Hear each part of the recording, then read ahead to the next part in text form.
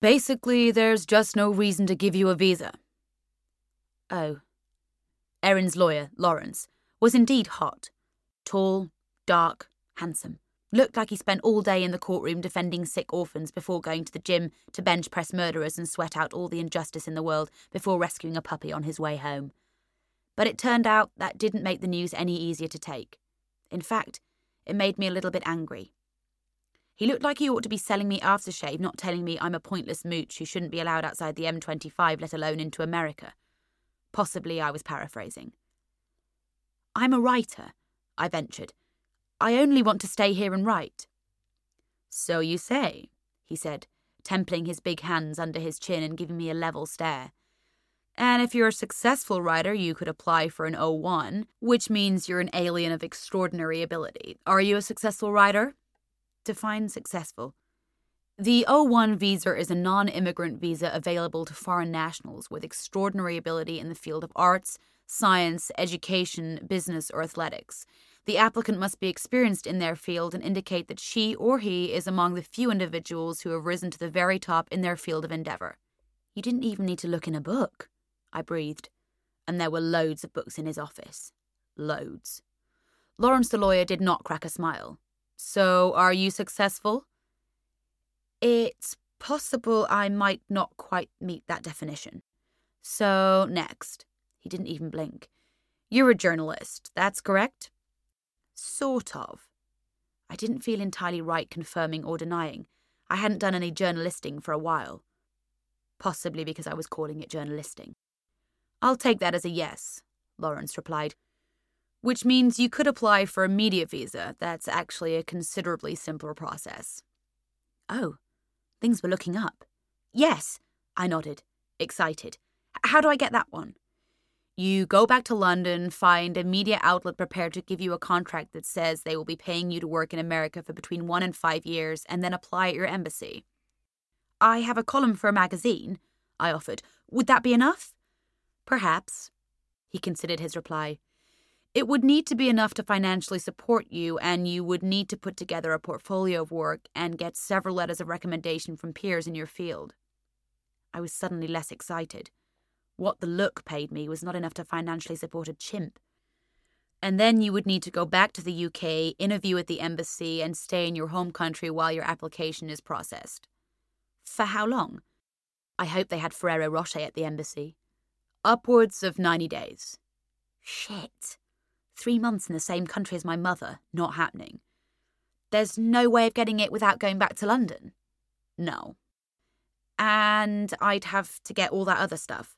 Yes, the contract, the financial evidence, the letters of recommendation, and the portfolio of work. I thought for a moment. Maybe I was extraordinary.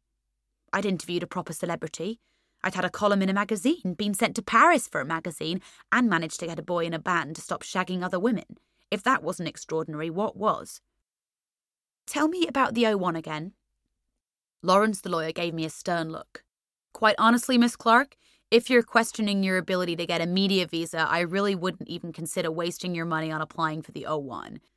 An example question from the application would be, have you ever won an Academy Award or equivalent? Damn it. I knew I'd regret not taking drama A-level one day. Is a Blue Peter badge an equivalent? A what? Never mind. I didn't have a Blue Peter badge anyway. So there are no other relevant visas I could apply for. My friend said I could work at her PR company. I looked at the lawyer. The lawyer looked at me. I gave him my best, please don't kick me out of the country look. He gave me his best, are you really going to make me say it face? I wouldn't pursue the friend option, he said. Obviously, one other option would be if you were to marry a resident, then you could start the spousal application process, but there's no guarantee it would be granted. The INS don't look kindly on fraudulent marriages. INS? The bastards who wrote the letter. Immigration and Naturalization Services, he sighed. We were fast approaching wasting my time territory. Look, Miss Clark, if I were you, I'd go back to the UK and do some research. And some serious thinking. Maybe now isn't the right time for you to be applying for a US visa. Maybe you should be concentrating on your career, working on a reason as to why the US government should want to have you here. I'm very nice, I offered. I'm sure you are. Lawrence the lawyer stood up and gestured towards the door. Unfortunately, nice isn't an extraordinary ability. Really? Bloody well felt like it was at that exact moment. Thank you, Miss Clark, he said, sitting back down before I'd even left the office. I hope to see you again soon. That's because I just paid $200 to be told I'm a pointless sack of shit, I muttered under my breath on the way to the lift. The next time I wanted to pay to feel horrible about myself, I'd just go to Abercrombie & Fitch to try on jeans.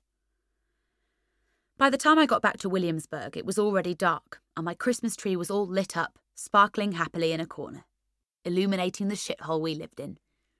My cleaning spree hadn't been that thorough, and it had been cut somewhat short by the whole INS trying to ruin my life thing. Besides, there was no point trying to keep the place tidy now. Alex was home. In the space of time it had taken me to go out, meet the girls and see the lawyer, he'd taken over the apartment again. Record sleeves, empty cans of root beer and various items of discarded clothing strewn all over the apartment declared Alex was in the building. The Queen put up a flag to let people know she was home. Alex Reed left a half-empty pizza box on the coffee table and a pair of skinny jeans over the back of the settee. But not even knowing he was here could cheer me up.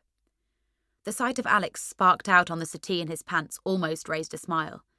But the thought of having to go back to a country that didn't have Alex in it, pants or no pants, particularly no pants, wiped that smile right off my face. There's a way around this, I told myself quietly, opening and closing kitchen cupboard doors. Food. Food would make it better. I just don't know what it is yet. Don't know what is? A sleepy voice asked from the other side of the room. What's for dinner? I fudged, not really knowing why. What do you fancy? Whatever. Alex's head popped up over the back of the sofa. You want to go out? I leaned backwards against the kitchen counter. His hair was pushed all over one side of his face, and his eyes were still half closed. No one wore jet lag better. In that moment, everything just became very real. What if I couldn't get a new visa? What if I had to leave in 4 weeks? All of a sudden, getting down on my hands and knees and begging the boy to marry me didn't seem so bad. Definitely better than the alternative. A lifetime of looking at that face, hearing that voice, or 50-plus years of Dairyly Lunchables paying the TV licence and arguing with the council over how often they came to empty the wheelie bin. Whatever you want to do, I said, turning back to the cupboards and feigning interest in an outdated pack of tortillas to hide the fact that I was this close to bursting into tears. Oh my God, what was I doing? Why was I risking this? Alex was the most amazing man I had ever met. I loved him, and the thought of spending a single day without him made me want to punch a kitten. And I loved kittens. Maybe we should just get a pizza, he pondered. I missed pizza. And I missed you. Where have you been hiding all day? My voice was too thick and unreliable to answer with actual words. This was ridiculous. The more I thought about leaving, the more I wanted to marry Alex. And it had nothing to do with needing a visa and everything to do with the fact that I loved the arse off that man. Except that now there was a visa issue, any discussion of a wedding would be visa-related. If I asked him, even if he asked me, it would be about the visa, regardless of how I felt. There was no way around this. If I had finished reading Catch-22, I would absolutely without doubt know for sure that this was a Catch-22 situation. Cock. I was just doing visa stuff. Visa stuff? It's complicated, I replied, drifting out of the kitchen and into the bathroom. I ran the cold tap and held my wrists under the water. My visa expired, so I had to see a lawyer. But you're getting the new visa, right? He sounded slightly concerned. There's no problem. I took a deep breath in and pushed it out slowly, through pursed lips. Crying wasn't going to help. There are a few different ones I could apply for, but, well, it's not going to be as easy as I'd hoped it might be. Oh. He appeared at the bathroom door, half naked and half asleep, just the way I liked him. Anything I can do? Marry me, marry me, marry me, marry me, marry me. I leaned over to give him a light kiss, then turned back to the sink. There was no way I was leaving New York. Just no way. What could you do? I asked. Marry me, marry me, marry me, marry me, marry me. I don't know, he said, pushing my hair out of my face and giving it a tug. There was this guy on our lighting crew once, and he needed, letters of recommendation. I could write a letter. Recommending me for what exactly? He raised an eyebrow and gave me a heart-stopping smile. Pretty sure that won't count towards me being an extraordinary alien, I replied, as far as I know. I think you're extraordinary. Alex took my hand out from under the coal tap.